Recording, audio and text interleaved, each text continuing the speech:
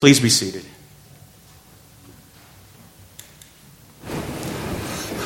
Well, good morning. It is a great day. At least in my world, it's celebration day, right? It's party day, it's rejoice day, because Jesus is risen. Amen? Amen. For those of you that came down to the beach, it was a great morning. The sun came up. Connor spoke, did a great job. It was a wonderful morning. It was chilly. You know, the pictures never show that, do they? When you take the pictures and you show the pictures to everybody, it was a beautiful morning. They don't see what's going on. But it was still great and wonderful. It was really kind of cool. Very, very, very, very cool. Well, Easter morning. We kind of have an idea of what Easter morning is, at least from our worldview. But we're also standing here, or should I say sitting here, a couple of thousand years later. But I want to put my hat on and put the thought process on to what it was like a little bit more that first Easter morning. Because it wasn't, yes, yes, yes, woo, high fives all around. That wasn't what the morning was like. It even wasn't what most of the day was like. There was still a lot of stuff going on that had them questioning and wondering. So I want to begin with that first part. I would say to you, and this is kind of based on some of the things that we've already read over on Friday and other things, based on 60 years of life, based on 35 years of ministering to people and the things that took place on Friday. But there's a whole hodgepodge of emotions going on. And there's a heaviness in their spirits. Let's touch on a couple of things. I would suggest to you that the disciples, Friday, Saturday, and into Sunday morning, have been beating themselves up. Do you ever find yourself in that kind of situation? Something has happened, and you kind of replay it in your mind, and you do the woulda, coulda, shoulda game. You know, so there they are. And as we talked about this on Friday night, what happened with them all? They fled. Peter said, Jesus, I'm not going to deny it. It's not going to happen. Never. I'm going to be there for you. 3 times he denies Jesus. As Jesus is arrested, all the disciples flee. They run. They disappear. The woulda, coulda, shoulda game. I got to believe that over the last couple days, they're saying we could have done this. We should have done this. And even as you read the account, they're tracking along with Jesus. John, Peter, maybe some of the others, they're kind of following along behind at a distance. Again, because Peter was in the courtyard where Jesus was being questioned and where Jesus was being pressed. I shouldn't have denied him. I should have stood out there and demanded that they let him go. We should have pushed in. We should have done something. When the crowds started to shout, crucify him, crucify him, crucify him. We should have done something more. You ever beat yourself up when you look back at things? And you know in your head that there's really nothing that you could have done to have altered the course of events. And yet you keep on telling yourself you should have done something different. You ever sit down with a couple or a family after the death of somebody, and as you're having a conversation, they're ticked off at the person who's passed away? You ever had those conversations? I have. And they're angry and they're upset. You wish they had done things differently. You wish things had unfolded differently. And again, the disciples have been following along a little bit behind, and they've been quiet and they were observing, and doggone it, but Jesus didn't fight. He didn't raise his voice. He didn't go, this is wrong, this is unjust, what are you doing? He didn't do any of that. And he's standing in front of Pilate, he's having a conversation with Pilate in front of everybody. And Pilate says, "Are you the king of the Jews?" And Jesus says, "You say that I am." Telling him, yeah, I am. And he doesn't defend himself. He doesn't say anything. I got to tell you, there's a part of me that puts myself in the head of the disciples, and there's a part of them that are upset with Jesus because Jesus could have gotten in front of this in some way. I think he could have said something. He could have pushed, resisted, and he didn't. All these emotions are swirling because it's not a year later. It's that first Easter morning. It's not 2,000 years later when we go to the beach and we rejoice. We look at that sunrise and we rejoice because we know He is risen. That's really not the culture. It's not the world yet. It's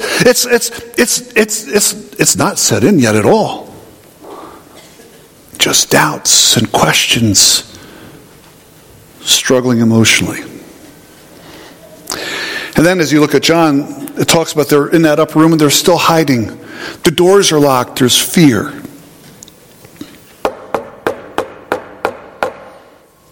They're afraid of that sound. Or maybe the crunching sound if it's being kicked in. Because they carted Jesus away. And they crucified him. They killed him. Are they to come hunting and looking for us? John says they were there, doors were locked, because there was fear.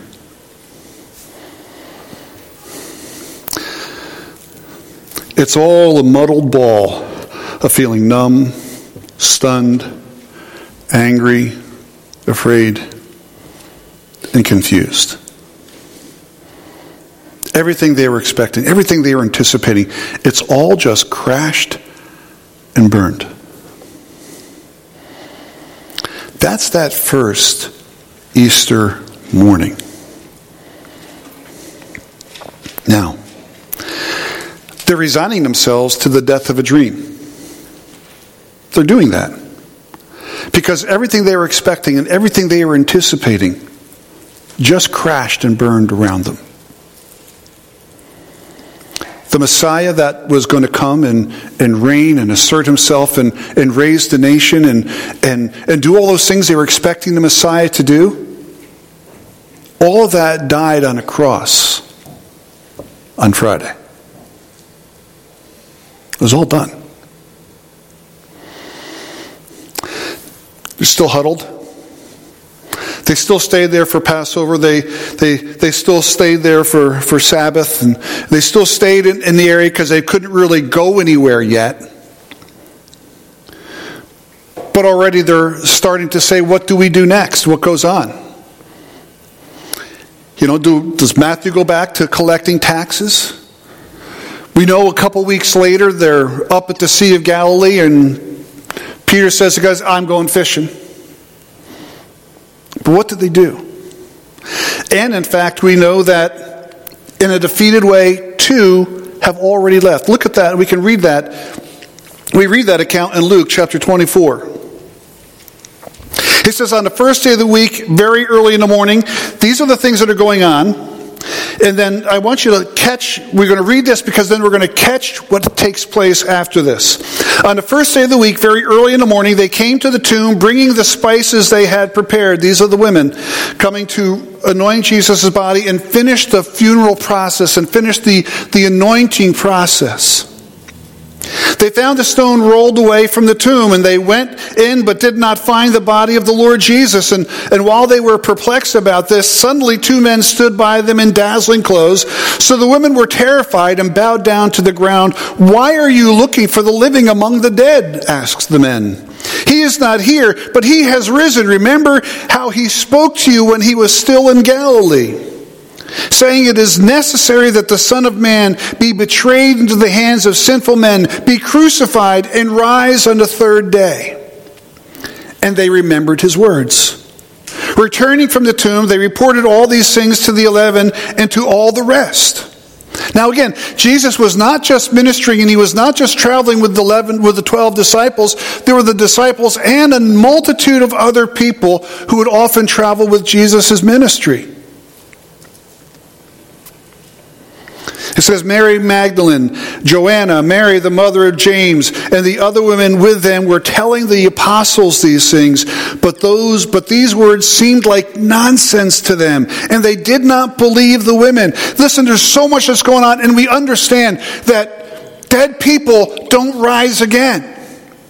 We understand, we've lived our whole lives and we've lived all of history to understand that once you've been to the graveside, once you've had the funeral, and once all of that takes place, it's done. It's not going to happen again. You're not going to see them again. It's for this lifetime, it's finished. It's done. Peter, however, got up and ran to the tomb, and when he stooped to look in, he saw only the linen cloths. So he went away amazed at what had happened. All these things take place early in the morning. But even in that emotional, defeated place, even in that, it's over attitude, these next events unfold. Now that same day, 2 of them were on their way to the village called Emmaus, which was about 7 miles from Jerusalem. Together they were discussing everything that had taken place, and while they were discussing and arguing, Jesus himself came near and began to walk along with them, but they were prevented from recognizing him. Then he asked them, "What is this dispute that you are having with each other and as you're walking? What are you guys debating? What are you guys arguing about?" And they stopped walking and looked discouraged. The one man, Cleopas, answered him, "Are you the only visitor in Jerusalem who doesn't know the things that happened in there these past few days?" "What things?" he asked them. So they said to him, "The things concerning Jesus of Nazareth, who was a prophet, powerful in action and speech before God and all the people. And how our chief priests and leaders handed him over to be sentenced to death, and they crucified him. But we were hoping that he was the one who was about to redeem Israel. Besides all this, it's the 3rd day since these things happened. Moreover, some women from our group astounded us. They arrived early at the tomb, and when they didn't find his body, they came and reported that they had seen a vision of angels who said he was alive. Some of those who were with us went to the tomb and found it just as the women had said, but they didn't see him." They had the information. They heard the news. And they left. Because dead people really don't rise again. Defeated. Discouraged.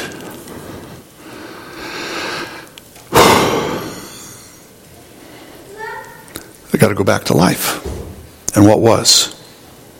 And all those dreams and hopes are dashed and destroyed.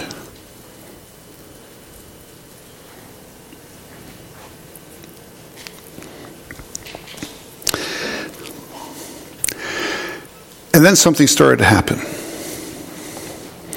I would say confusion blended with this surreal hope. Because these guys, as you would read on, Jesus acted like he was going to go on, and they said, no, come and have dinner with us. And as he broke the bread, their eyes were open and they realized it was Jesus. Now, some of you know the story of our niece Whitney and the events that we've shared some of that in the past. But I've got to tell you, it's a surreal event. Our niece is the one who a number of years ago was misidentified, presumed dead. As a family, we had the funeral. We did the whole 9 yards. 5 weeks later, they discovered that the bodies were misidentified. The person that's being cared for is not the other person, but our niece. So I remember Joan getting the phone call from her brother. And as Newell is telling Joan, Whitney is alive. It's surreal. It's bizarre. You kind of find yourself in this kind of spot where you go like, really? Joan at one point said, she was wondering, what really happened? Did something really happen? Or did she just run away and finally come back? Or what really happened, It's surreal. It just... You're trying to find balance of something because you've started to process through. You've worked through the process that they're dead, that they're gone. You've been to the funeral. They've been laid into the grave. You've stood at the graveside and you've walked away. It's surreal.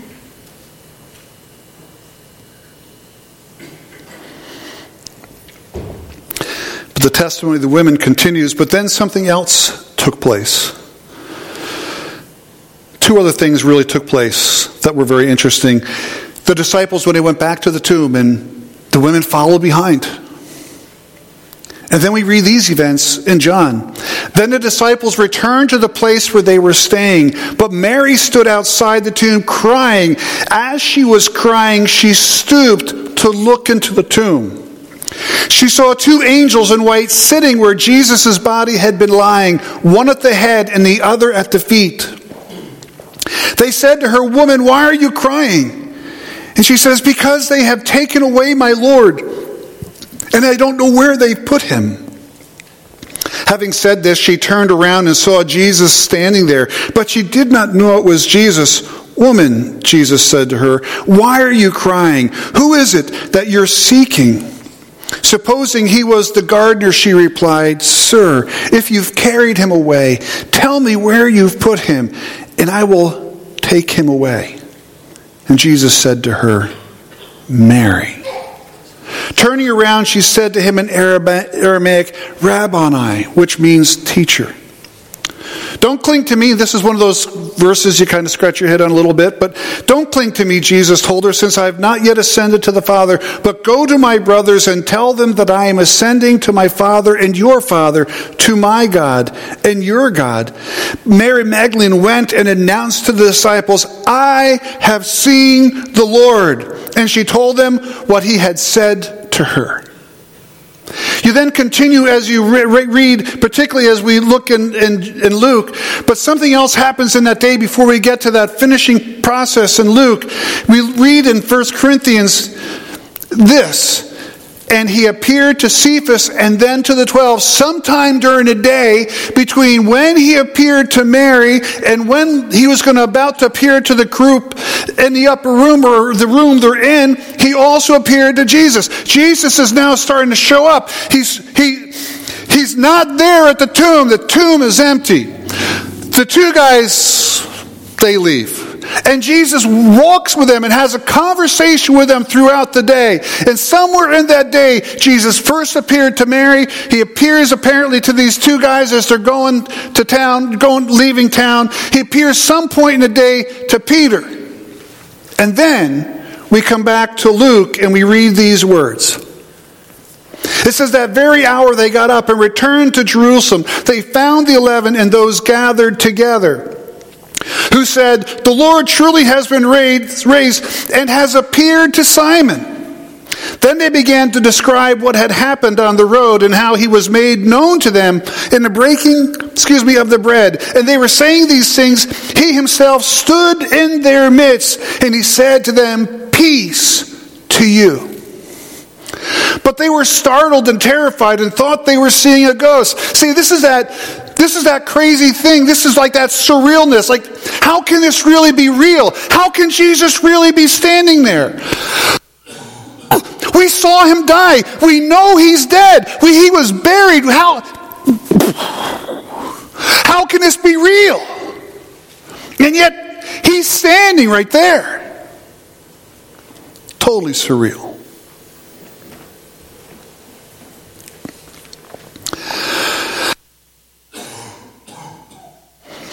Jesus said, "Why are you troubled? And why do doubts arise in your hearts? Look at my hands and my feet, that it is I myself. touch me and see, because a ghost does not have flesh and bones, as you can see I have. Can I pause for a second? Ghosts aren't real to begin with. But when you're in this kind of situation going on, you don't know what you're going to believe. And all of a sudden, those campfire stories that you used to hear as kids, where you were having fun scaring the bejeebers out of one another, they kind of pop back in your head and said, maybe they're real, because Jesus is standing there. How can he really be standing there? Jesus says, okay, I know about the ghost stories. Come on.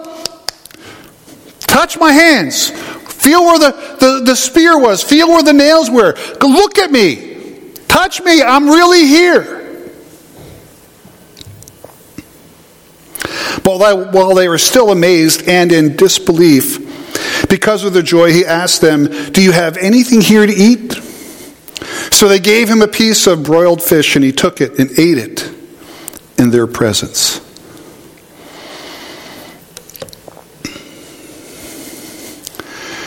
Amazed. You know what? These doubts and these fears, these questions and uncertainties have all been flipped. All of it. But it didn't all happen Sunday morning. See, we celebrate and we rejoice in this on Sunday morning. But it really doesn't start to kick in until Sunday night, when Jesus appears again and he has this conversation with with 10, because Thomas isn't there right now. So there's 10 of them and others. And he's having this conversation, and now it's starting to settle in. It's starting to find purchase.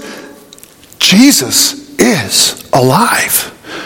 And all of a sudden now those hopes that they were letting go of and that they thought were never going to happen start to pick back up and burgeon and come back to life in their hearts and in their minds. There's one more part to this story. This is a week later. We read this account in John. It says, but Thomas, called Twin, one of the 12, was not with them when Jesus came. And so the other disciples were telling him, we have seen the Lord. But he said to them, if I don't see the mark of the nails in his hands, and put my finger into the mark of the nails, and put my hand into his side, I will never believe. Not going to happen.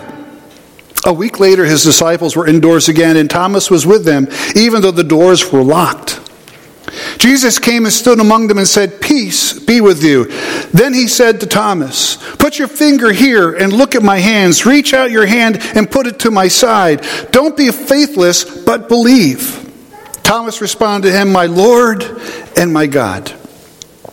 And Jesus said, because you have seen me, you have believed. Blessed are those who have not seen and yet believe. Connor and I were talking about this a little bit this week, so I thought I should kind of put this in and add this. This is one of the things that's amazing to me. It was not a mystery or a secret that Jesus has said he was going to rise again. This was not hidden news. Again, look at Matthew chapter 27. This is after the execution of Jesus. The next day, which followed the preparation day, the chief priests and the Pharisees gathered before Pilate and said, Sir, we remember that while the deceiver was still alive, he said, after 3 days I will rise again. So give orders that the tomb be made secure until the third day. Otherwise, his disciples may come, steal him, and tell the people he has been raised from the dead, and the last deception will be worse than the first. And have a guard of soldiers. You have a guard of soldiers. Pilate told them, go and make it as secure as you know how. And they went and secured the tomb by setting a seal on a stone and placing the guards. It was not a secret. It was not a mystery when Jesus talked. Enough so that the religious leaders of the day, those who pursued the execution of Jesus, they knew full well that Jesus said, I'm going to rise again. They knew it. They understood it. But the disciples forgot it. They remember these words as Jesus was being talked, as the disciples and the women were being talked to. So that when women were terrified, bowed down to the ground. What are you looking for? Why are you looking for the living among the dead? Asked the men. He is not here, but has risen. Remember how he spoke to you when he was still in Galilee, saying, it is necessary that the Son of Man be betrayed into the hands of sinful men, be crucified, and rise on the third day. And they remembered his words. But prior to that, they had forgotten. It was not a mystery. And yet, we have important things that happen in the flow of life, and we forget it. Now, what should we take away from the reality of Easter morning? Let me roll out a few things for you to think about. First of all, we should be celebrating and rejoicing. We should have an appropriate party all day long. We should be celebrating and rejoicing that Jesus is alive. It's phenomenal. It's an amazing thing. Jesus is alive. I would say embrace faith. That's the challenge that Jesus is laying before Thomas. Thomas, you need to believe. It's about faith. It's about trusting me, believing. Can I tell you, faith is a core value of God's. He wants us to trust him. He wants us to believe him.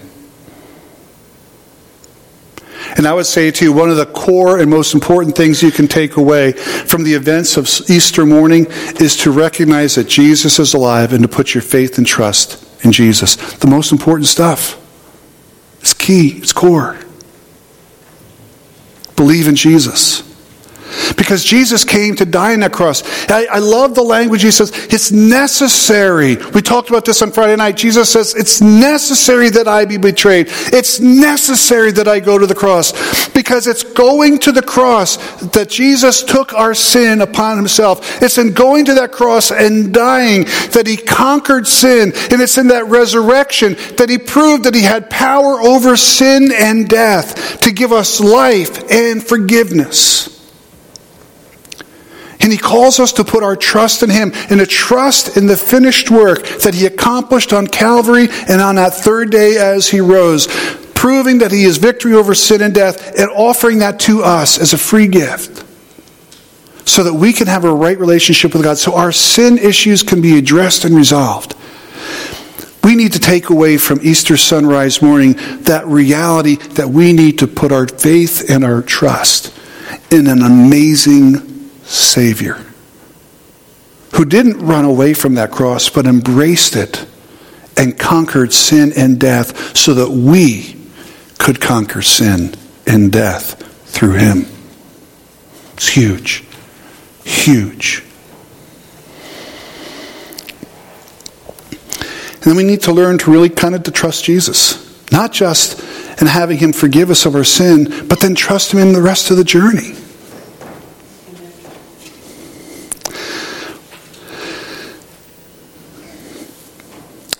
This is the pivot point of history. All of history pivots on this point. Over the last number of months, we have been looking at Genesis and the beginning portions of Genesis, and we have been seeing the reality of people's flawedness and the reality of mankind's sin. And we have also been looking at the pathway through which God was starting to communicate, the avenue through which he was going to bring a Redeemer, the pathway through which he was going to address the problem of sin.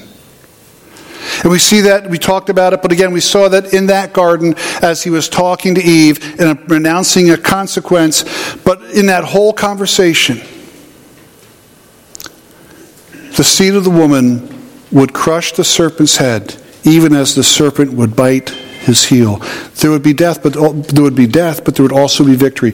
And all of that led up to, and all of the other components of that promise led up to Calvary.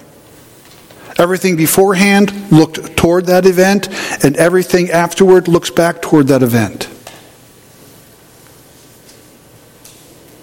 It's that pivot point of history. The disciples were thrilled and they're excited, but they don't understand something. Those last 3 years, their last 3 years of ministering with Jesus, following Jesus, listening to Jesus, watching how Jesus ministered and watching the things that Jesus did,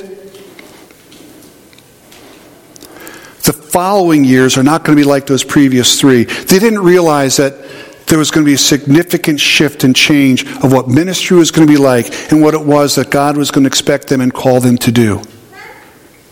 Because it all was the pivot point of Calvary. And they didn't understand the preparation process that Jesus was bringing them through. They didn't realize yet that Jesus had a job for them, a world-changing, a world-altering mission to take the message of Jesus to the world. They didn't understand it yet. They were going to start to understand that in a little bit. But this was a world-altering, world-changing moment.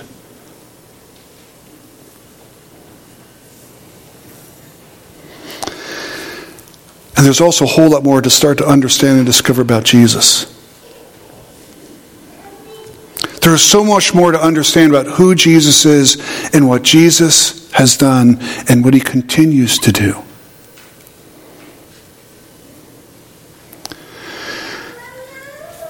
We sometimes look at things and we live in a little window of time.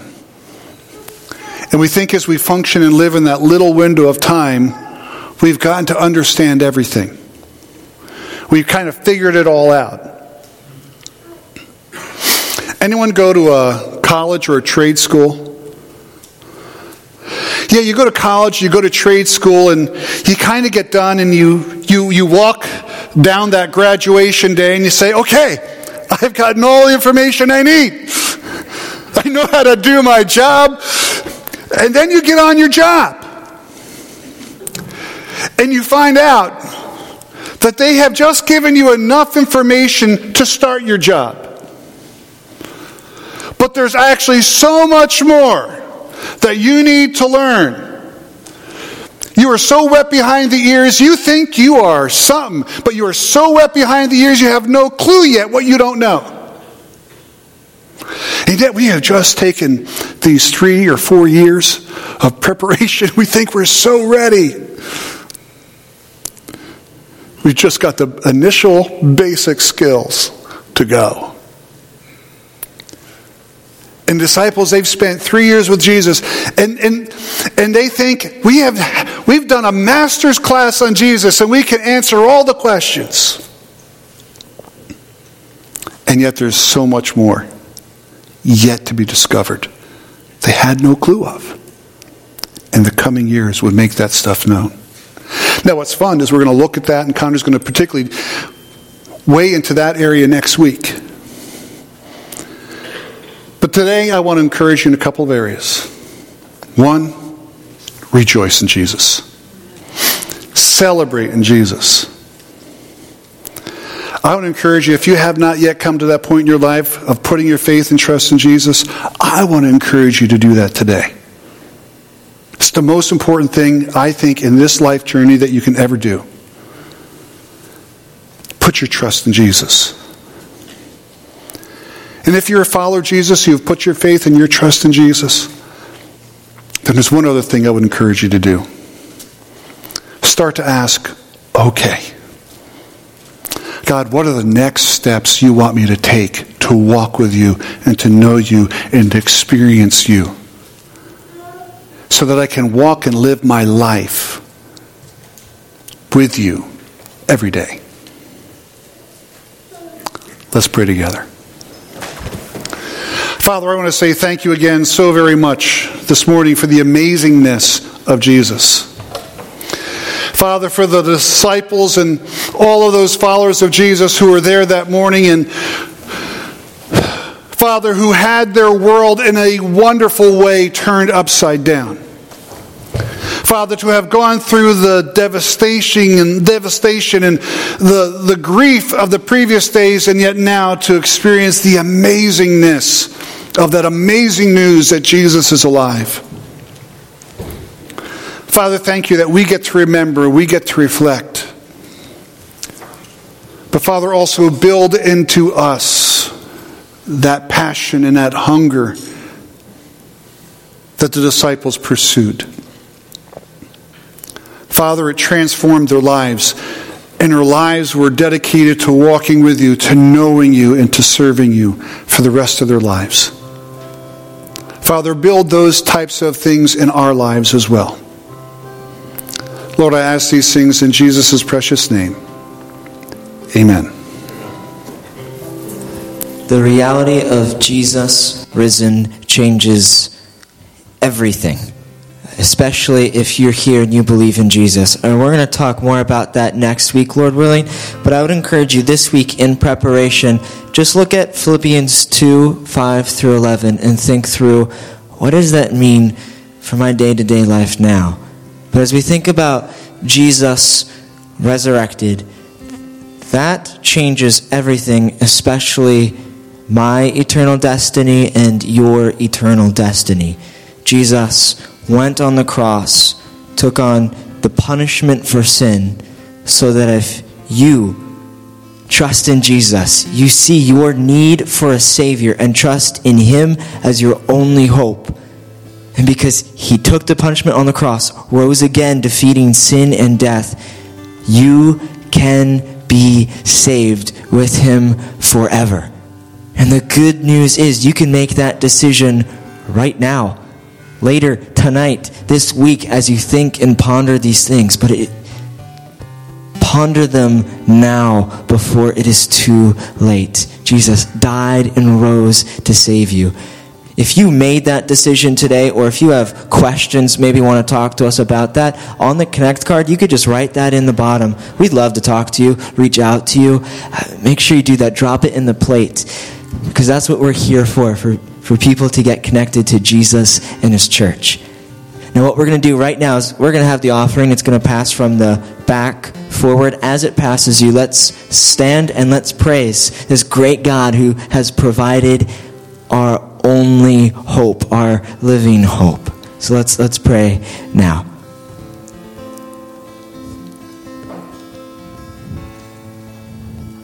God, I thank you for our living hope. Lord, I thank you that you died on the cross. You rose again to save us, sinful people. I pray for those that don't know you, that you will show them their sinfulness and their need for a Savior, you taking our sin.